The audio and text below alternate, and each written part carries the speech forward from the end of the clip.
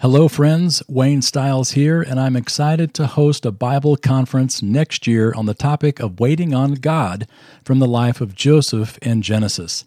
The dates are June 12 through 15, 2025, and the conference is going to be at the beautiful Glen Eyrie Conference Center in Colorado Springs.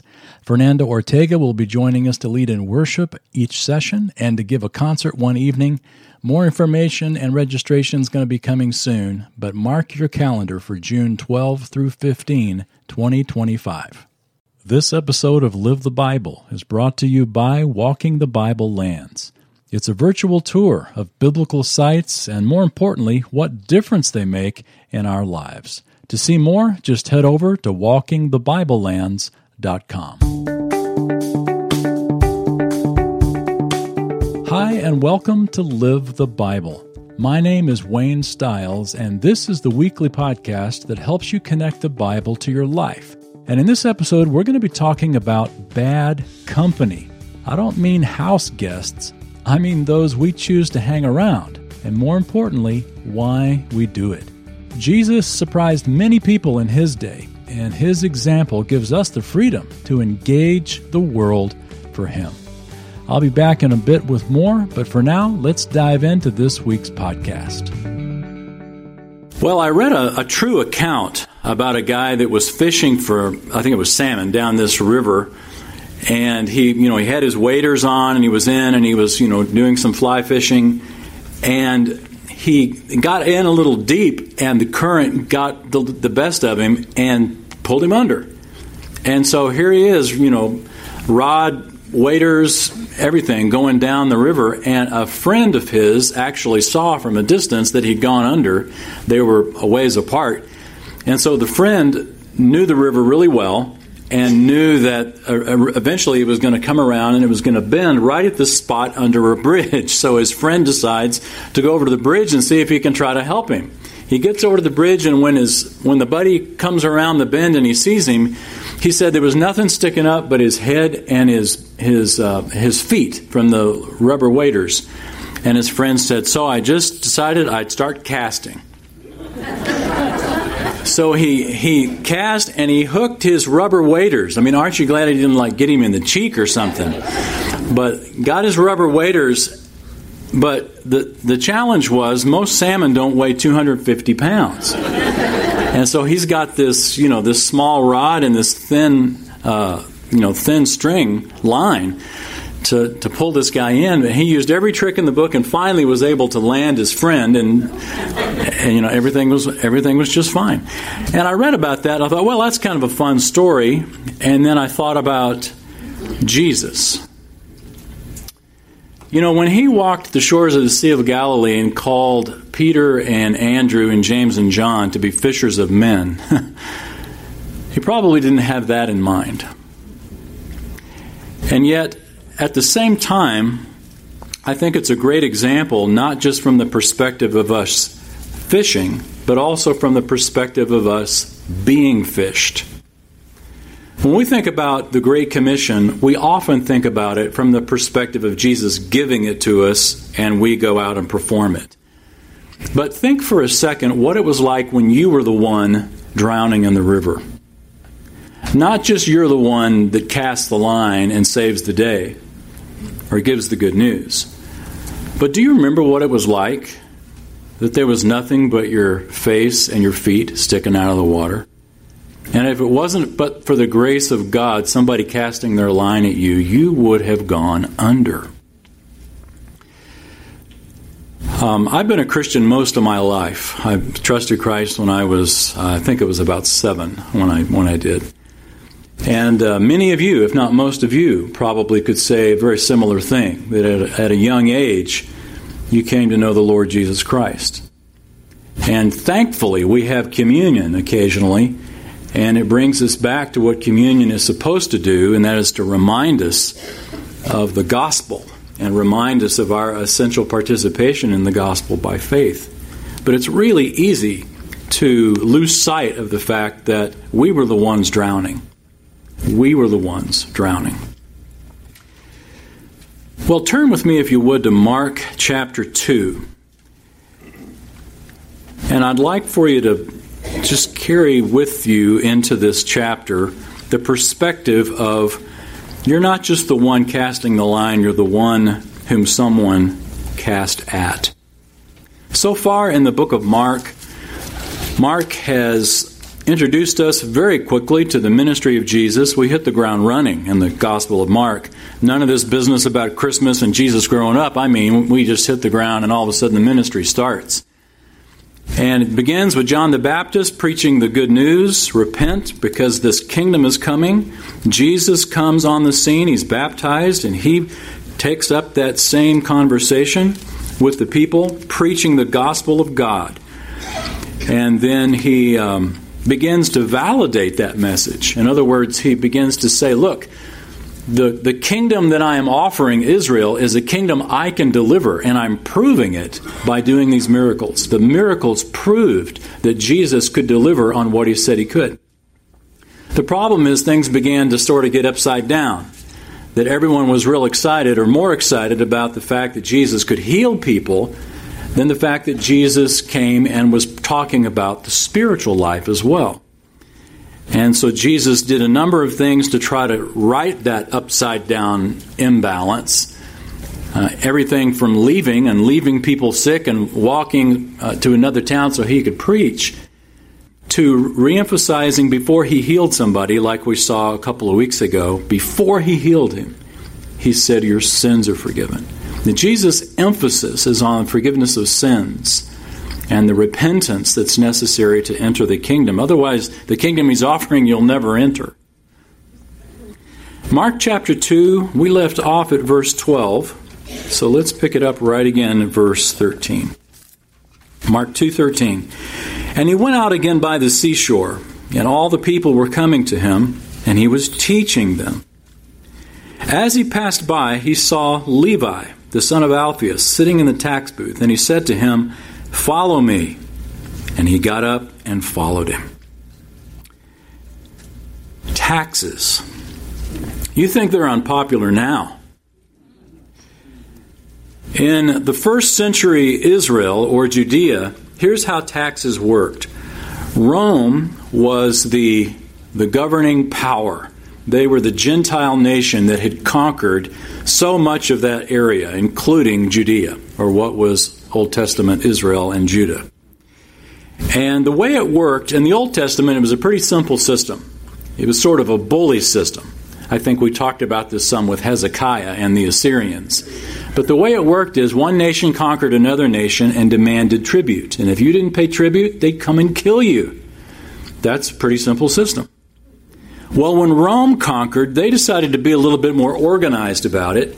And they said, look, we want tribute in the form of taxes. And the way they set it up is they said, any of the locals who want to help us with this can get in on the deal.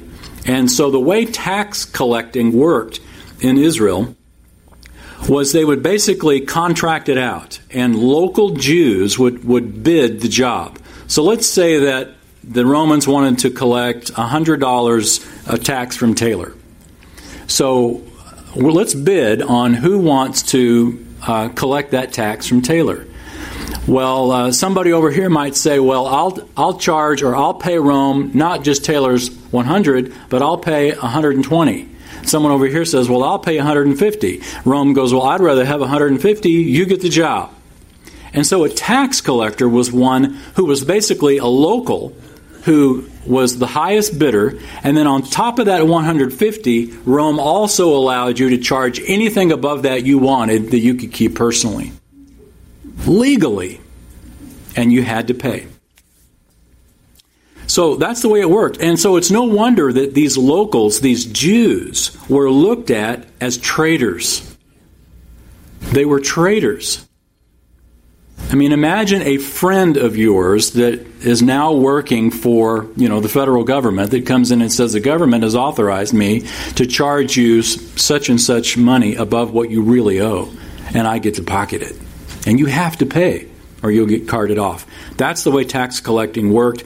And Levi, or we know him also as Matthew, was a Jew who was considered a traitor. His a tax collector's testimony was not valid in court, who's going to trust a tax collector? His money was not accepted in the synagogue because it was considered dirty money. It would be sort of like Jesus today coming up to a crooked lawyer and saying, "Follow me." We would all kind of go, sort of cast doubt on that. Except in the first century, if Matthew left his job, Rome wasn't going to go, "Oh, that's okay, Matthew. We'll just kind of keep this position open for you till you change your mind." Rome was like, "We're going to fill that in a New York minute." And so it wasn't like Peter and Andrew and James and John as fishermen. They could go back to fishing anytime they wanted. When Matthew walked away from being a tax collector, he walked away from being a tax collector. That job was filled by the next contractor in line, and Matthew realized there was no going back. So for him to get up and actually walk away, this was a true conversion. A true conversion. So Jesus cast his line at this bottom feeder, at Matthew, to someone that most people despised, and it's what Jesus did next, though, that angered the religious leaders of his day. Look at verse 15. "And it happened that as he was reclining at the table in his house," meaning in Matthew's house, "and many tax collectors and sinners were dining with Jesus and his disciples, for there were many of them, and they were following him. When the scribes of the Pharisees saw that he was eating with the sinners and tax collectors, they said to his disciples, 'Why is he eating and drinking with tax collectors and sinners?'" Not long ago, I was asked by a family member to officiate for somebody's wedding. And I said, "Well, sure, I'd be honored to do that." And one of the things that they asked me to do is they said, "Be sure and talk about Jesus." I said, "Well, it's kind of usually what I do when I talk at weddings. It's a great opportunity to share Christ." And they said, "We want our friends to know that, that Jesus is part of our lives." And in a way, I kind of thought that was odd until I went to the wedding and met some of the friends.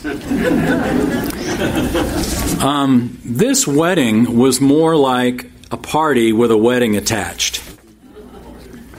Food, booze, drugs. There were literally people stoned who could barely stand up. I thought, I've never been to a wedding like this before. And it wasn't, I confess, until after we got back that I even put two and two together and thought about this incident with Jesus and all these sinners. What a fantastic opportunity I had and took. I did share about the Lord, but I didn't even put two and two together here, that this is exactly what Jesus was doing in Matthew's house. Matthew is an outcast who has invited these other outcasts to come to his home and meet Christ. And Jesus goes and willingly eats with these tax collectors and sinners. Notice how they're called sinners. What a great perspective. It's given as a perspective here. I don't know if you have in your margin for verse 15, he was reclining with tax collectors and sinners. In your margin it says, i.e. irreligious Jews. In other words, people who didn't follow the customs of the Pharisees. These are those who were sinners by the Pharisees' standards, not necessarily by God's, though maybe they were. But this is particularly referring to the sinners from the perspective of the Pharisees. And the Pharisees come up and ask Jesus' disciples, notice, didn't ask Jesus, why is he eating and drinking with tax collectors and sinners? But notice Jesus' answer in verse 17. Hearing this, Jesus said to them, "It is not those who are healthy who need a physician, but those who are sick. I did not come to call the righteous, but sinners." Wow. Sometimes Jesus' words become so cliche that we don't think about them in their context. The Pharisees are upset. The Pharisees get their name from the Hebrew word parash. It means to separate. The Pharisees saw themselves as separate from the ungodly and from the sinner. And I think initially when they came up with this idea of being Pharisees, it was a good thing. Back between the Testaments, during those volatile years when it was necessary to be holy and ritually pure. Now, the Pharisees were very conservative. But it sort of went downhill and became almost like a sect, might be a better way to look at it, of Judaism that was so absolutely strict that not only do you have the Bible, but you have a few rules on top of that that made you not a sinner. And the Pharisees' question really can be summed up with, why aren't you like us? Why aren't you like us? Why are you eating and drinking with sinners? Because to eat and drink with sinners assumes fellowship. To eat and drink with somebody assumes fellowship. Typically, you're not going to waste your time at a meal with somebody that you don't like. Imagine if somebody that you really didn't like called you on the phone and said, hey, let's go out to lunch. You'd probably think, you know what? I've suddenly got plans at that moment. I don't want to go and eat with you. You don't typically eat with somebody unless you're in together, in a relationship. And that's what the Pharisees were assuming about Jesus, except Jesus didn't see these people as those that he was fellowshipping with simply on a social level. Jesus saw it as ministry. Jesus didn't go there to just to be chummy. He went there for ministry. Notice it says they were following him. And at the end of verse 15, they were following him. Jesus was influencing them. They weren't influencing him. And that's the crucial difference that the Pharisees missed. It's not those who think they are healthy, if you could paraphrase Jesus' words in verse 17.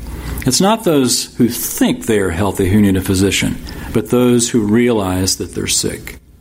I didn't come to call the self-righteous, you might paraphrase it. I came to call those who are sinners or those who realize that they need my help. I remember Howard Hendricks telling a group of us students one time that he didn't teach summer school for a very specific reason. It was his desire to get out into the workplace, to leave his Christian bubble for a little while and get out into the workplace. He said, I needed to hear some hells and damns to remember why I'm doing what I'm doing. Because otherwise it's so easy to just be a parash, to just separate, to be a Pharisee in the sense of just separate from one another. Kathy and I homeschooled our girls, and I'll tell you, this was a huge challenge, and it is a big challenge for families who homeschool.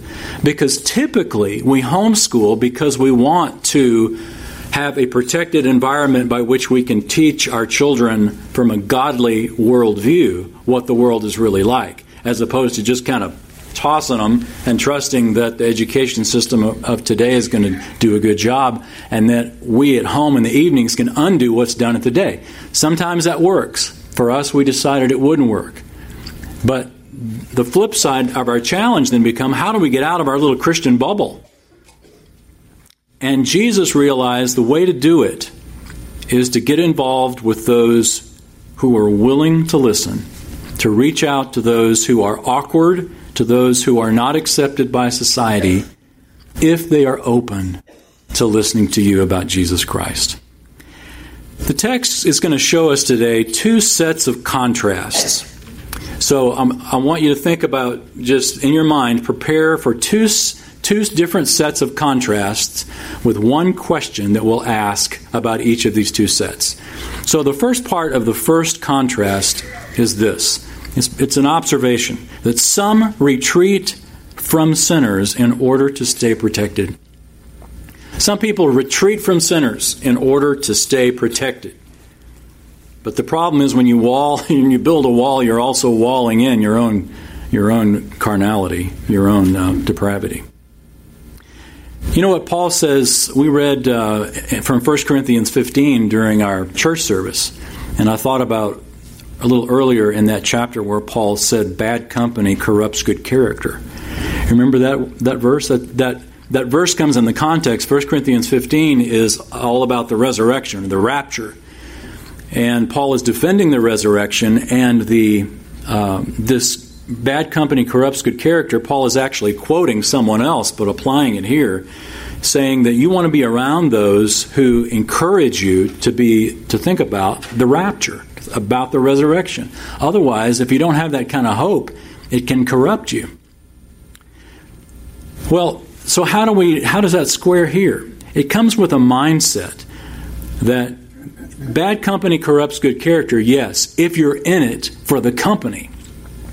But if you are in bad company in order for the purpose of influencing them for Jesus Christ, then that's something totally different. Who is influencing whom? That's what you always want to ask when you're rubbing shoulders with the world.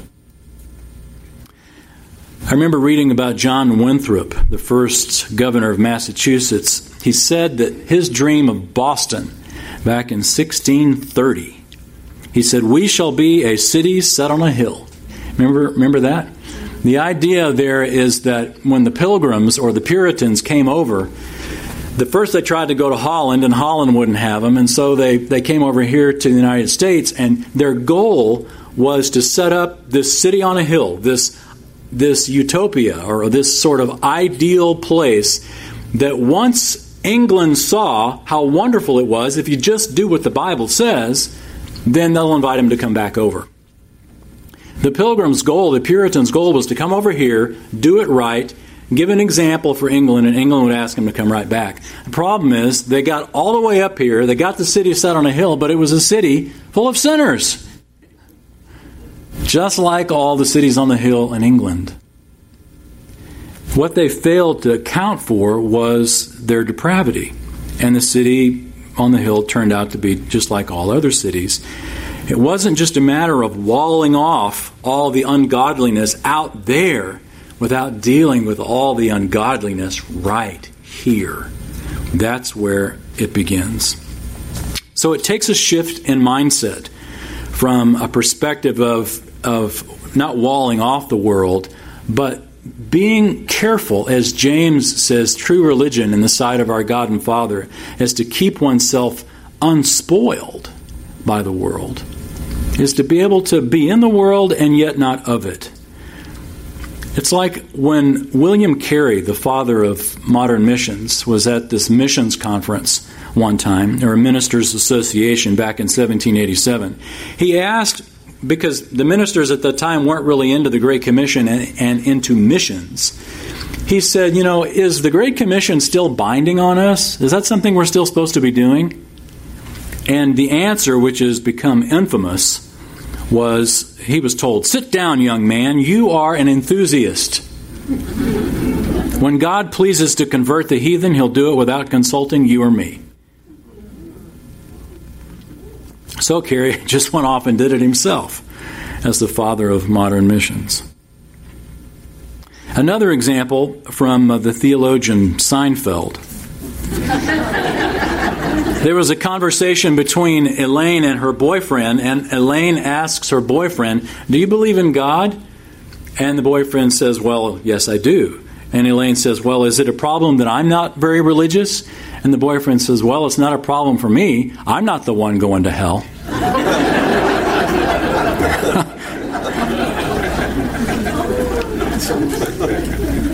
Dean Jonathan Swift said, "We are God's chosen few. All others will be damned. There's room enough in hell for you. We can't have heaven crammed." You see, some people retreat from sinners in order to stay protected. Well, here's the other side of that contrast. Jesus reached out to sinners to show them God's grace. That's the contrast. That's the contrast. Some people retreat from sinners in order to stay protected. Jesus reached out to sinners in order to show them God's grace. So the question then, so we have two sets of contrast and one question. The question then, who do you want to be like? Who do you want to be like? God accepts sinners just as they are, but He doesn't leave them that way. The Pharisees said, clean up your life and then you can come to God. God says, come to me and then you'll clean up your life. Hey everyone, Wayne here. If you've ever thought about taking a journey to Israel to see where the Bible actually occurred, then I invite you to come with me. Registrations just opened up for the fall of 2020 to tour Israel with an optional pre-tour to Egypt. See the video and the complete itinerary at waynestyles.com/tours. I hope you'll join me, and I promise that you'll never read the Bible the same after you go to the lands of the Bible. Well, and now back to the message. The Pharisees said, clean up your life and then you can come to God. God says, come to me and then you'll clean up your life. It's a totally different mindset. It begins with grace, and then grace then becomes the means by which you grow and you allow everything that's not right in your life to fall away. It doesn't begin with law or with rules that say, look, here's what you have to do in order to come to God, and then here's what you have to do in order to stay in favor. It begins by grace through faith in Jesus Christ, and the favor that you couldn't earn is given you when you simply believe in Jesus. Who do you want to be like? The Pharisees wanted to keep people at an arm's length. Jesus wanted to go and take them into his arms. Amazing grace, how sweet the sound that saved a wretch like Taylor. Now, we don't sing that, but we think it, don't we? God really sort of got a good thing when he got me. Well, that's not how the song goes. That saved a wretch like me. Now, you may not think of yourself as a wretch any longer, but you are. And I am too. Except for the grace of God, wretches all we are. Which do you want to be like? The Pharisees retreated in order to stay protected. Jesus reached out in order to show them God's grace. I'll be honest, more often than not, I'm like the Pharisees. I am much more about self-preservation than I am about the Great Commission. My knee-jerk reaction, just to be honest, is I'm offended. I want to retreat to my little Christian island. I want to go into my home, lock the doors, and turn on Andy of Mayberry. But that's not what Jesus did, is it? Some people naturally have the gift, I guess. Maybe it's the gift of evangelism, or maybe it's just the awareness of when you're out in the world to impact the world. One of these people is my stepfather. He is amazing. Every time we'll go out to eat, he walks into a restaurant with the radar up of who he can share Christ with. We'll sit down and he'll just strike up a conversation. And I sit and watch him. I thought, I wonder how he's going to turn this conversation. Because he'll ask, how are you doing, everything. And you can tell, the only reason that he's initiating conversation with this server is to eventually bring Jesus into the conversation. And he does it every single time.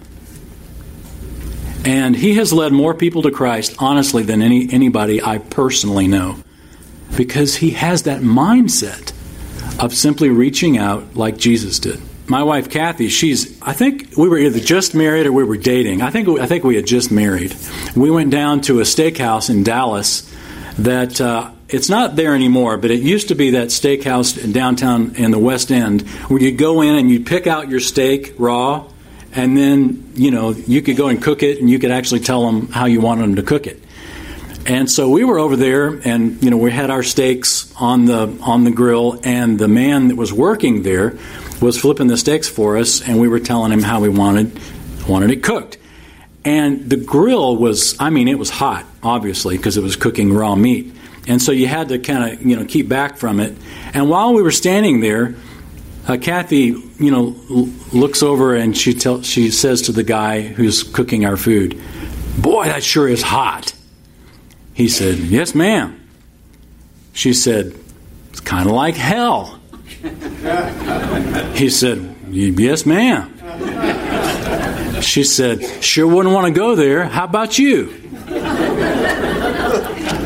Now, I guess I could count how many words that was, but that wasn't many words, and we were already talking about eternal destinies over raw meat.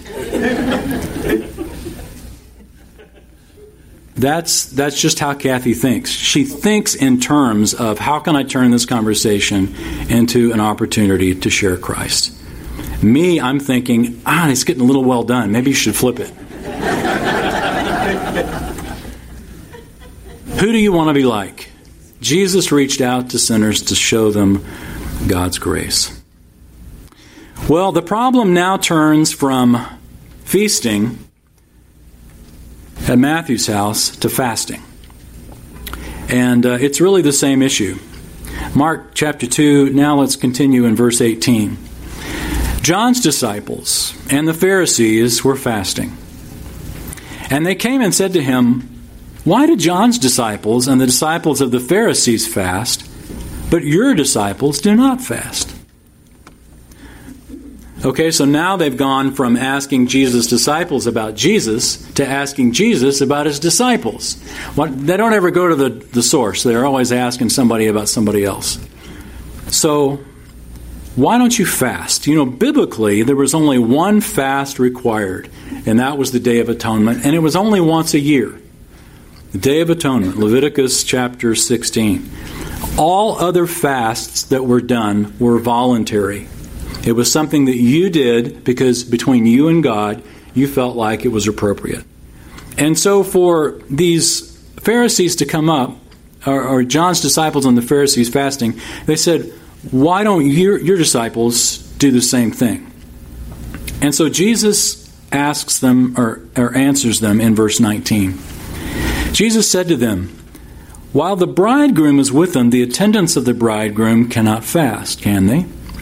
So long as they have the bridegroom with them, they cannot fast. But the days will come when the bridegroom is taken away from them, and then they will fast in that day." In other words, Jesus is the bridegroom, and you fast for a reason. You don't just fast because it's Thursday, or you fast because everybody else is fasting. There's a reason you do it. And Jesus also says there's a reason you don't do it. When the bridegroom is with them, he uses a wedding as an example. The time to fast is not at a wedding. The time to feast is at a wedding. The bridegroom is with them. They're going to celebrate. They're not going to mourn. But the time will come when I'm taken away, and they will mourn. And thus they will fast. So fasting has a purpose. That's what Jesus is saying. You don't just fast for fasting's sake. There's a purpose in it.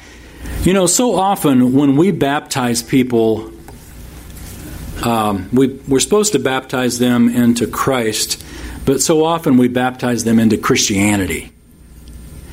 And by that I mean, we'll bring them in, and then all of a sudden we'll say, "Great, so glad you're saved. Now, here's what you need to be doing. You need to go to a Bible study. You need to get involved in a men's group. You need to go to the golfing thing." No, we'll leave that out.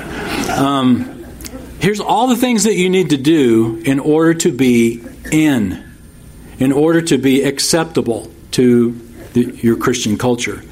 When the standard is not Christianity, the standard is Christ. Or I should say the standard is not other Christians. The standard is Christ. And so to be shoved into the mold that you got to fast because the Pharisees fast, the disciples of the Pharisees fast, and John's disciples fast, and how come you're not doing it too? Because I don't have to, is Jesus' answer.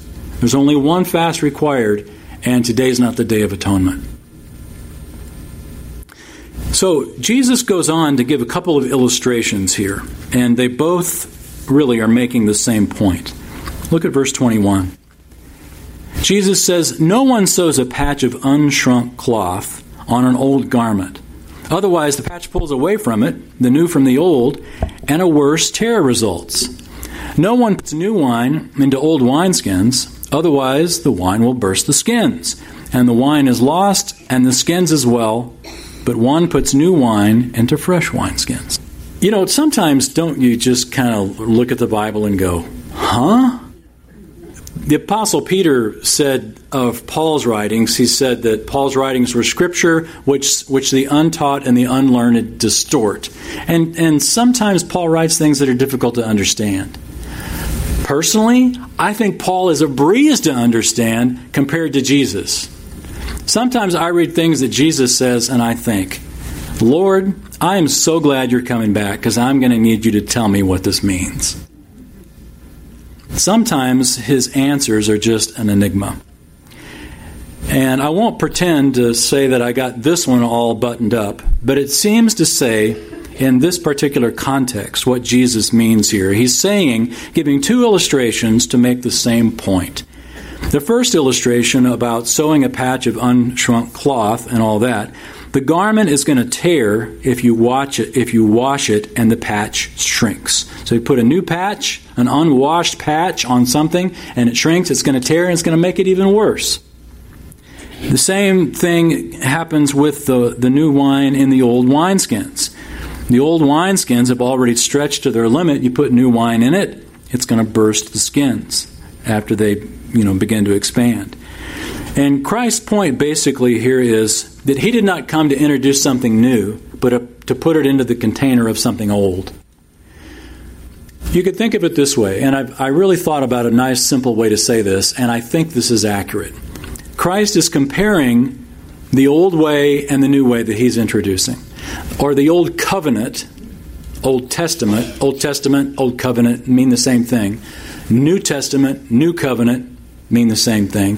So he's contrasting the Old Testament, the New Testament, the Old Covenant and the New Covenant, the Mosaic Covenant and the New Covenant that Jeremiah promised.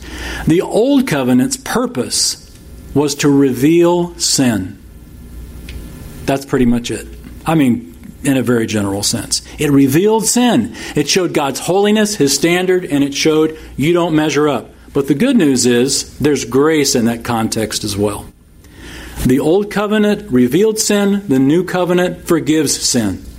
Jeremiah 31 said one of the great things about that is not only do you have the indwelling Holy Spirit, but you also have forgiveness of sins that God would provide. And so Jesus is saying, look, I didn't come here to combine. I didn't come here to fit my system into your system. I've come here to change the system because we're moving into the new covenant. Okay, so we said two contrasts with one question. The first one we've already mentioned, that Jesus reached out to sinners to show them God's grace, even though some people retreat from sinners in order to stay protected. Here's the second one.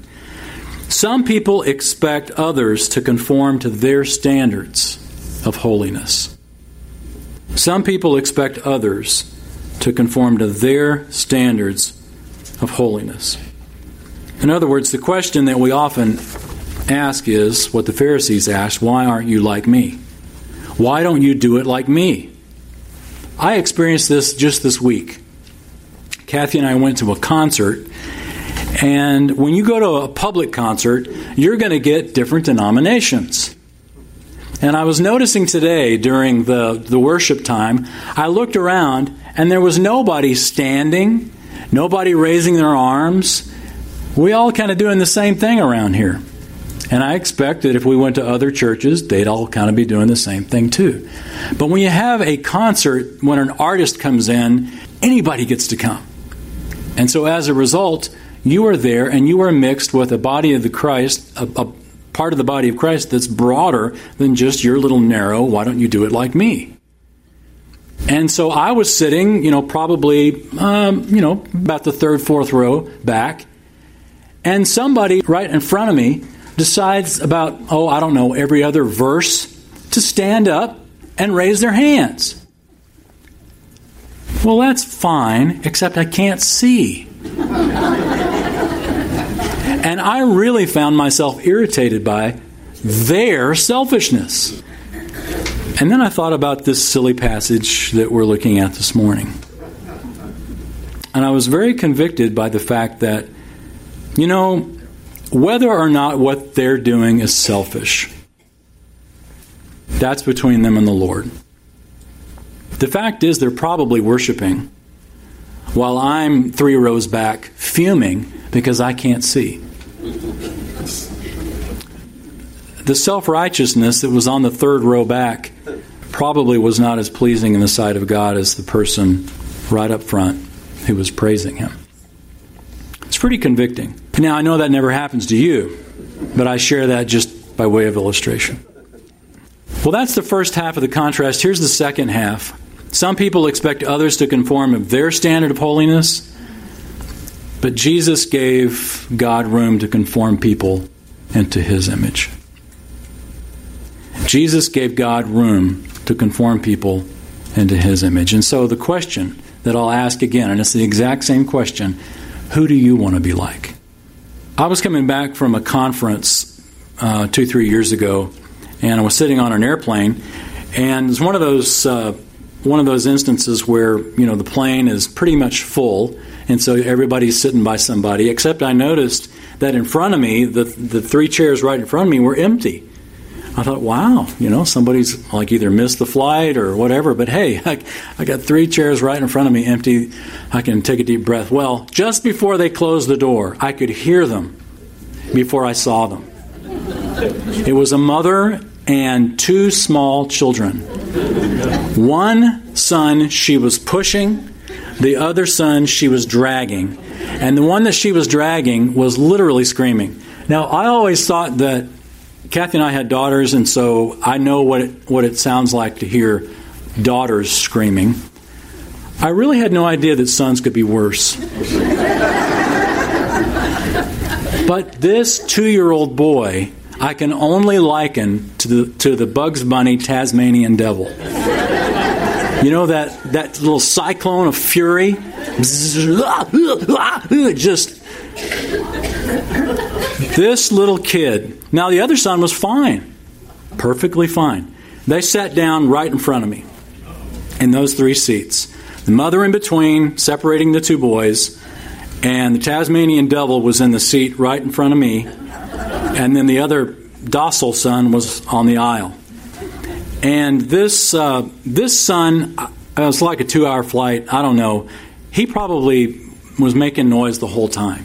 Fidgeting, getting up, unbuckling his seat. If they had, what are those things that they have in cars, child restraints that a child can't undo? If they had those for airplanes, I bet there's a market for them.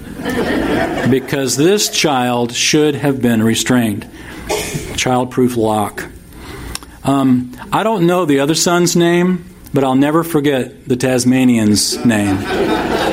His name was Theo. And I know that's his name because I heard it 863 times.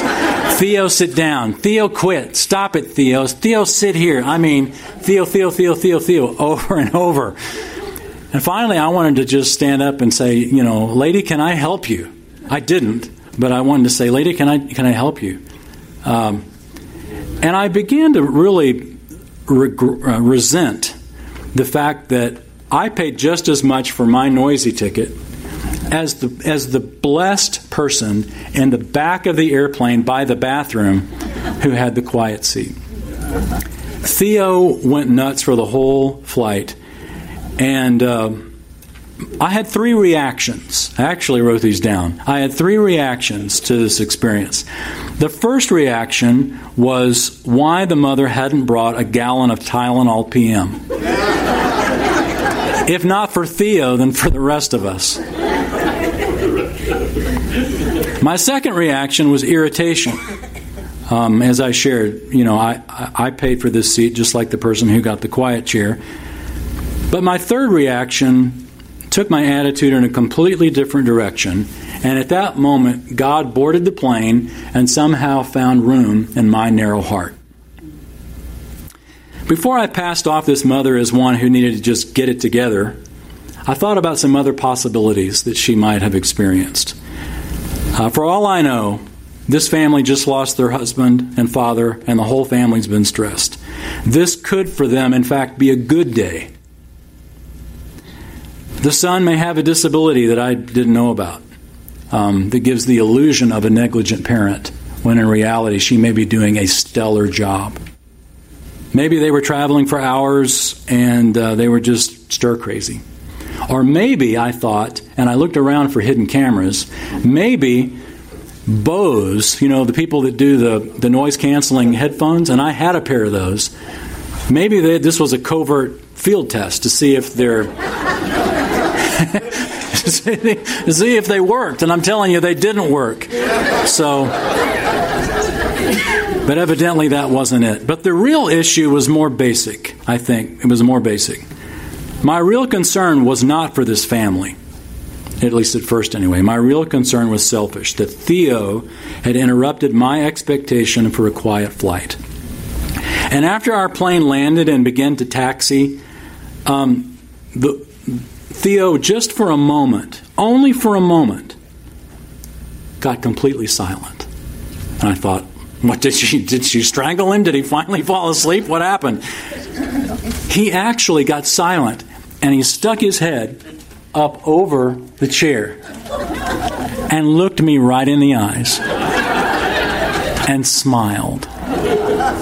For 10 seconds of silence, he smiled at me. That was the only time he was quiet. And I just thought, he's going to kill me right here.